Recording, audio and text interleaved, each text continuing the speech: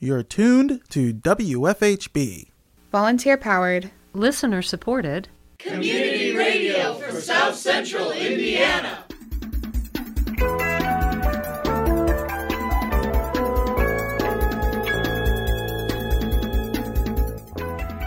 Good afternoon. Reporting remotely for WFHB, this is Cade Young. And I'm Sydney Foreman. This is the WFHB local news for Monday, April 27th, 2020. Later in the program, Sydney Foreman talks to Bloomington Mayor John Hamilton in her recurring segment, A Few Minutes with the Mayor. Also coming up in the next half hour, Cade Young continues his conversation with Matt Hauser, an IU researcher who co-led a survey breaking down public opinion in the state on climate change. That's all coming up later in the program. But first, your local headlines.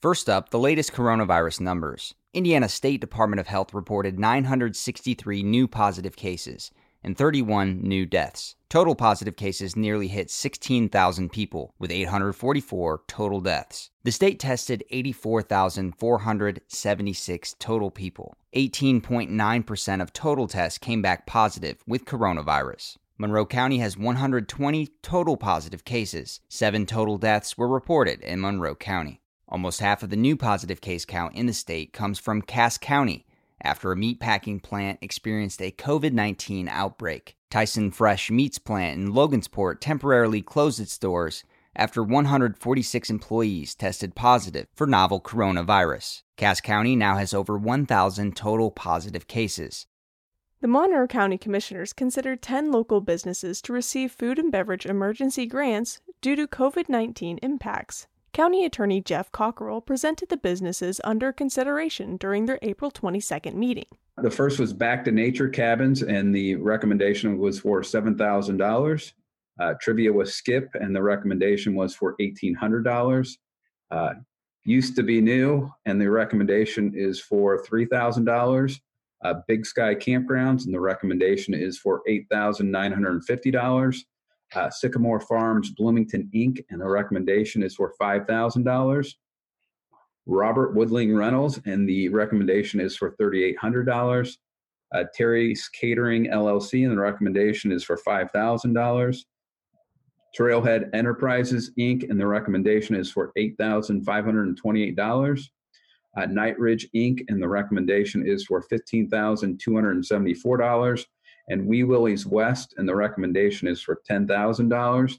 Cockerell said the total from all applications is approximately $68,400. Cockerell said all applicants were interviewed by a commissioner before being presented for approval. Suzanne Sharp of Back to Nature Cabins shared some of her business's struggles.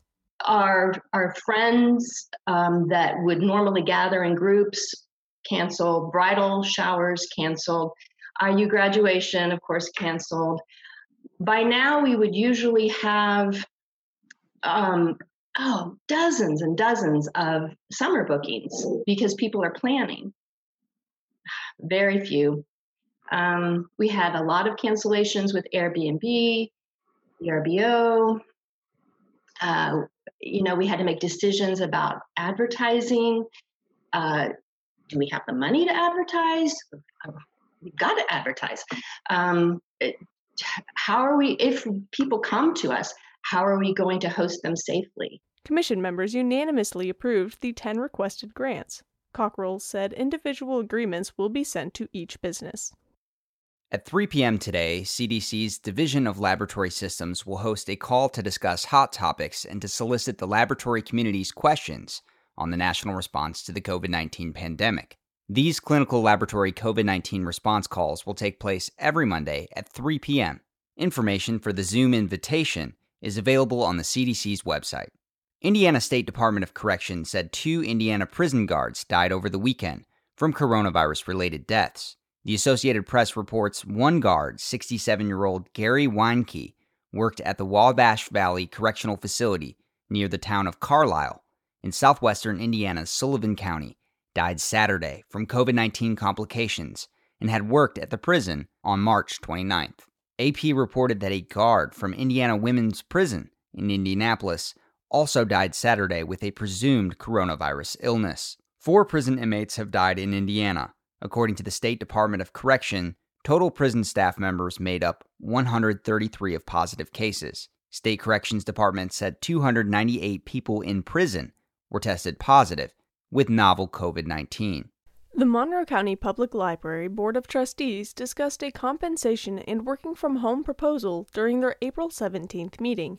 Board member Marilyn Wood said the library has been running under its emergency plan, which pays essential workers time and a half. Now, that emergency plan was really meant for those short-term weather events, and with some obvious indication here, we've never obviously been in a place like this before where we were out for an extended period of time. And so the plan that we are suggesting with this proposal is to move to a work from home phase. Wood said the work from home proposal will pay employees at their regular rates. She said only a small portion of employees were working on time and a half. She said income tax drops will affect future library funding. Income taxes, local income taxes will be affected in the second portion of the year, although we should see about the same rate. Next year is when we will see potentially significant changes in our revenue stream.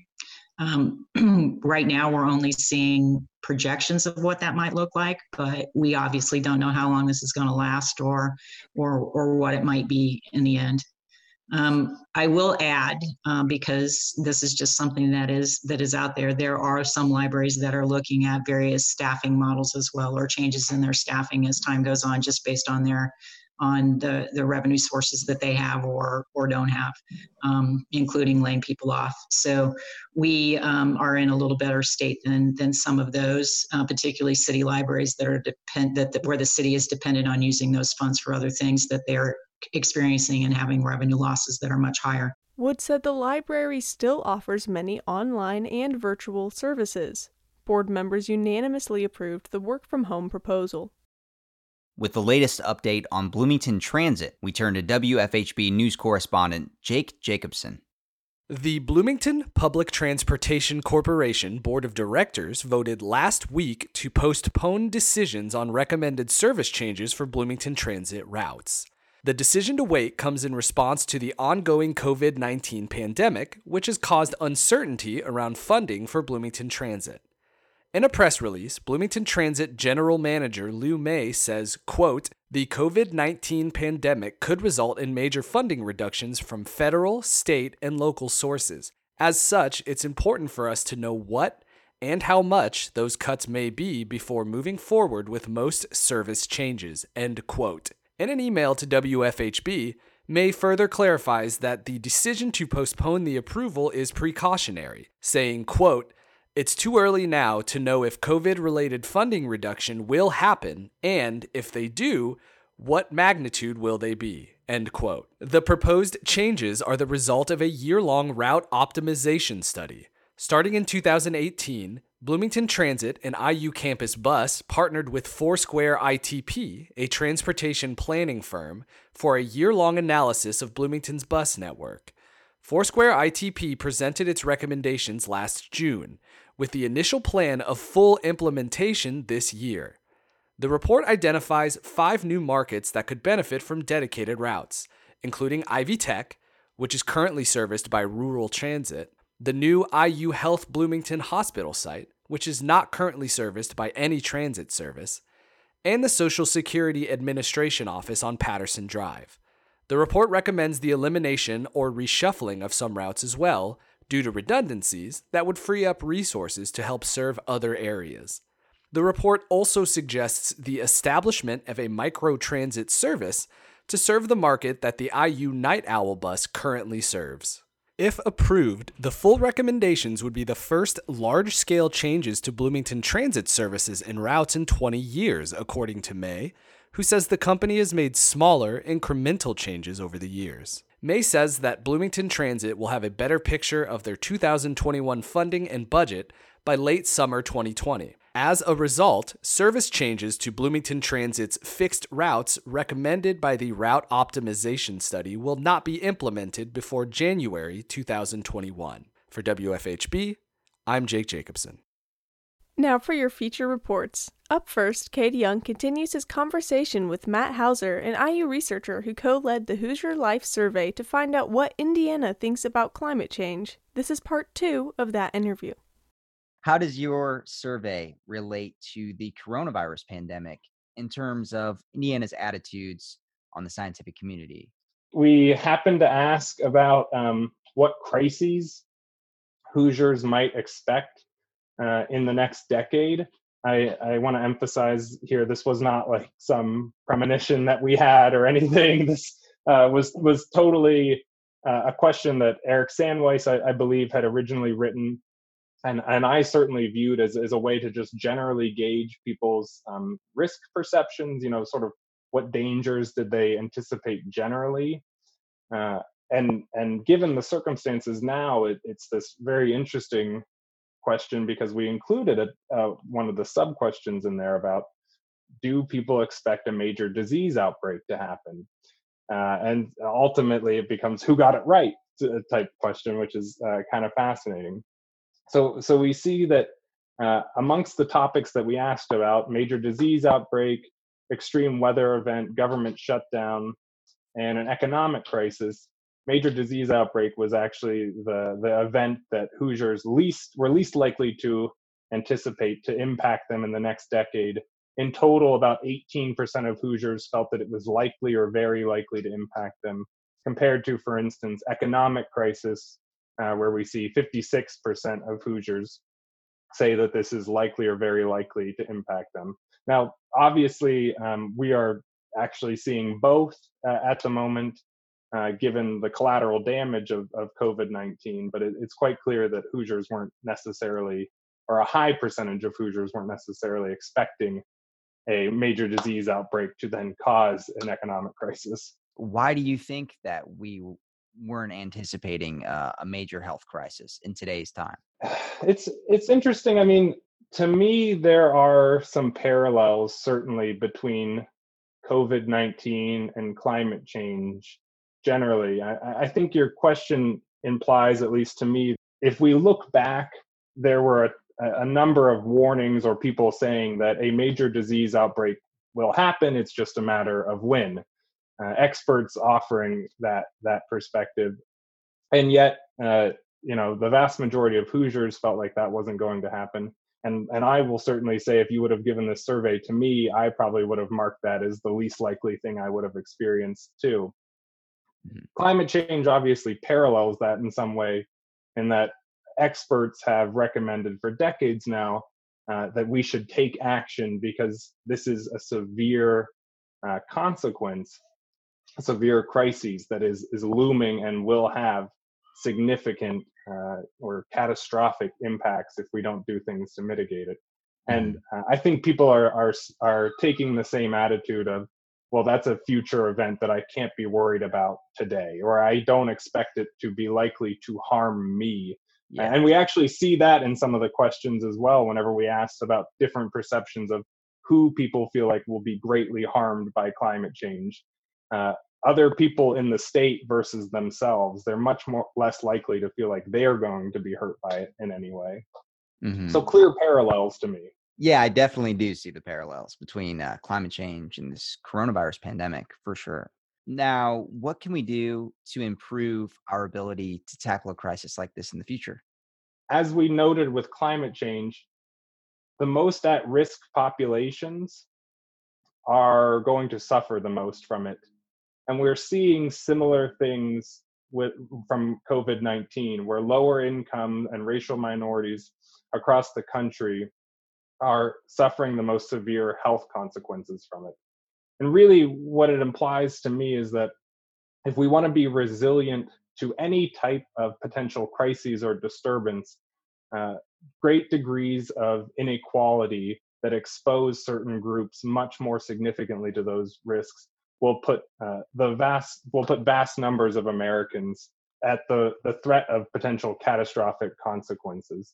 So by having systems that are prepared for variability and crises like that, and by taking into account that not everyone is able at the household level to equally deal with disruptions in their life, and having policies proactively put in place, we can be prepared for all sorts of issues, from COVID-19 to climate change. And it's important, again, that we do it now and not after the fact, as we've seen with COVID-19.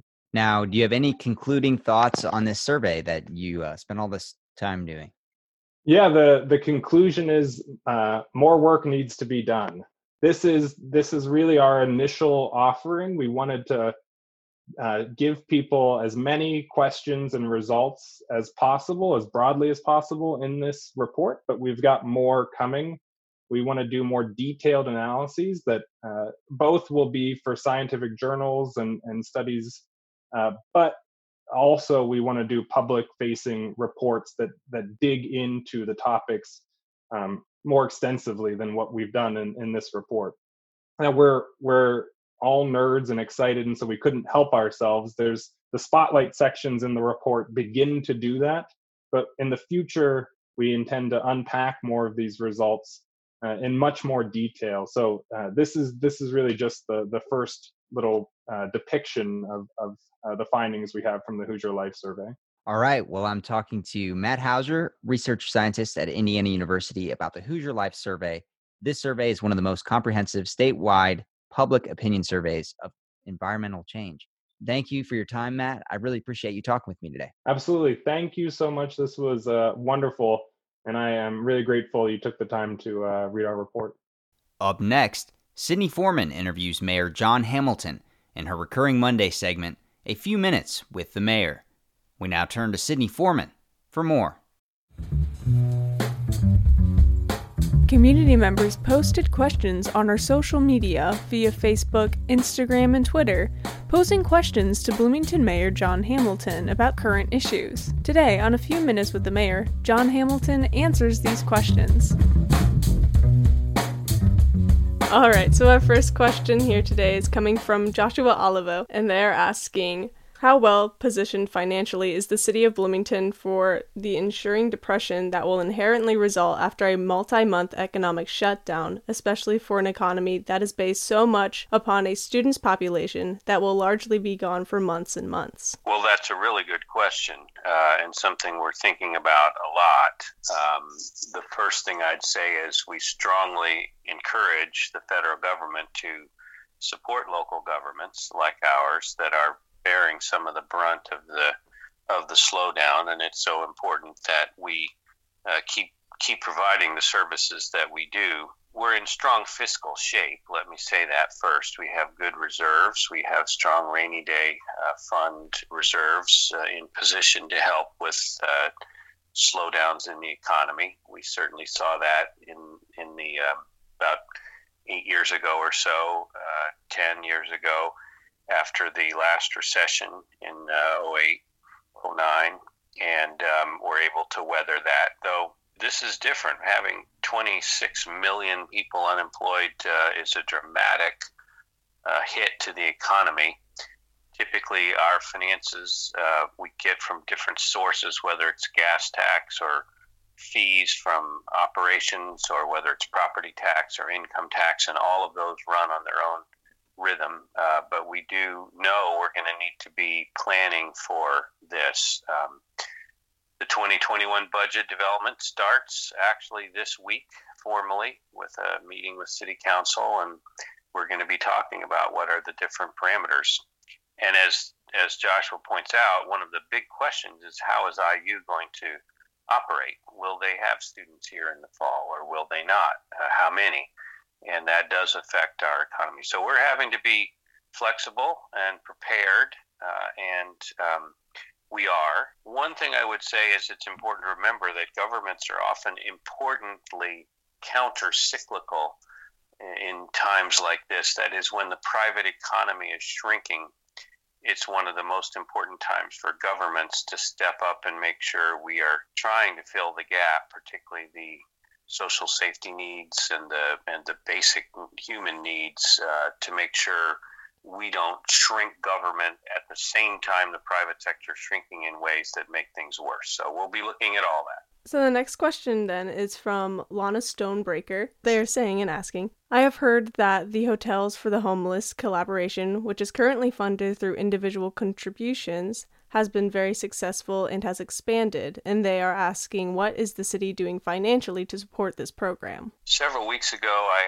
asked a group of local philanthropy leaders and social service leaders to meet and wrestle with what are the most important basic social service needs that are under stress and so important to have operating in our city. There were about 4 areas that they focused on. One of them was shelter and is shelter and housing. Another is child care for essential workers. Another is food security. And a final is kind of public health and mental health and support services around addiction and those kinds of things. And in terms of the housing, we actually have brought in a significant new state money to help support actually conversion of a hotel into COVID-related, disease-related housing, and that has served several people so far and will continue to serve people so far. The particular question about Hotels for Homeless, I know that group is in contact with the people who are trying to coordinate all of those services, which is a good thing. And I know we've also helped stand up a new shelter that has helped take some of the pressures off of existing shelters like Friends Place and Wheeler Mission and New Hope and others to do that. So that group is one of several that are working to help assure we keep our populations as safe as we can. And I'm glad they're coordinating with the work that I talked about. The rest of the questions we have here today are from WFHB. So do you think that the city or the county is going to extend any sort of stay-at-home order beyond May 1st? That's a really interesting question. The governor is expected this week to give some clarity on what they think the path of Indiana should be. And yes, locally, both the county and the city, as well as our health partners, are talking about how do we want to handle that locally, both how can we handle it legally and how do we want to handle it as a policy matter. I do think it's important to note that the state can give guidance. The state can do more than that, but the state could give guidance on loosening up. But at the local level, we want to be very attentive to how that works. I want to thank people, everyone in the community. We've really, I think, done a very good job of overall flattening the curve and protecting our healthcare system. We have something like a couple dozen people in hospital right now in town for COVID, which is a manageable number. We certainly want to have as few as possible, but we've avoided a crash of the healthcare system, which is what was so important with the stay-at-home order and the restrictions and reductions on transmission. Figuring out how and when to loosen that, where, in what kind of circumstances, monitoring, making sure we're not backsliding is going to be really important. We don't have enough testing yet for that. So we are indeed locally talking every week, several times a week, about how do we want to manage any changes. And I believe that should really be led at the local level as we pay attention to the situation on the ground here in our own community, and look forward to doing that. Mm-hmm. And who would be giving out this order? Is that something that city council will do, or county council, or you as the mayor? Well, there are a couple different options. The county can declare an emergency through the county commissioners. They have done that. The city can declare an emergency through the mayor, in each of those circumstances, with legislative actions thereafter. Either one or both can do those things. The county health department could also independently, I believe, declare health emergencies.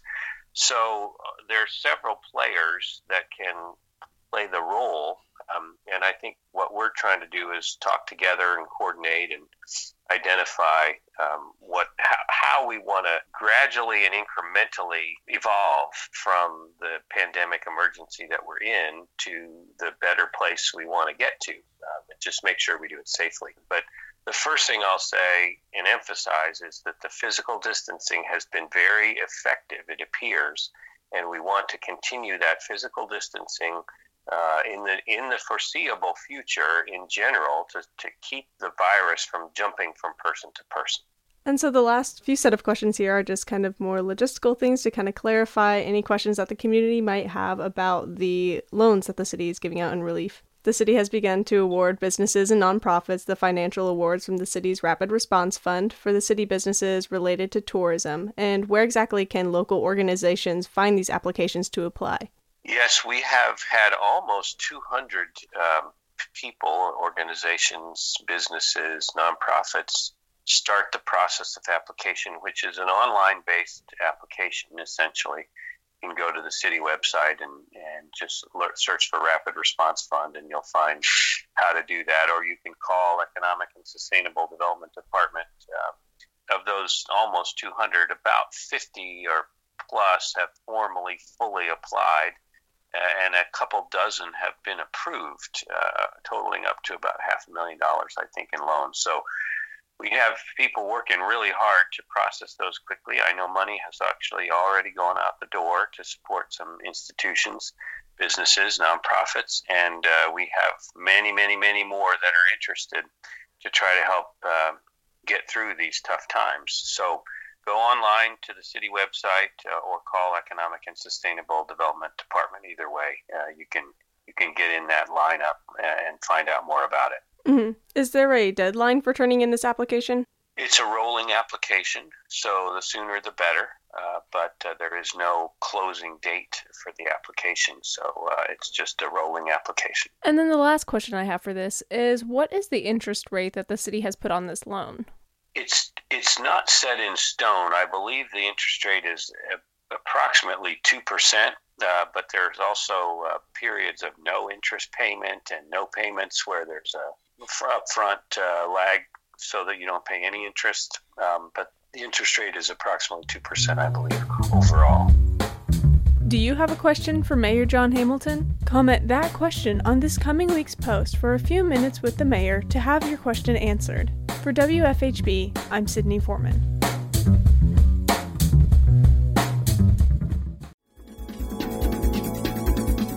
You've been listening to the WFHB Local News. Today's headlines were written by Jake Jacobson, Cade Young, and Sydney Foreman in partnership with CATS, Community Access Television Services. Our features were produced by Cade Young and Sydney Foreman. Our theme music is provided by Mark Bingham and the Social Climbers. Our executive producer is Cade Young. For WFHB, I'm Sydney Foreman. And I'm Cade Young. Thanks for supporting Indiana's only volunteer-powered, listener-supported, independent local news program. You can hear tonight's full broadcast, as well as other WFHB news programming, online at WFHB.org. You can be a part of our award-winning news team. For more information about joining our volunteer team of citizen journalists, email news@WFHB.org. Stay tuned for With Good Reason, coming up next on WFHB.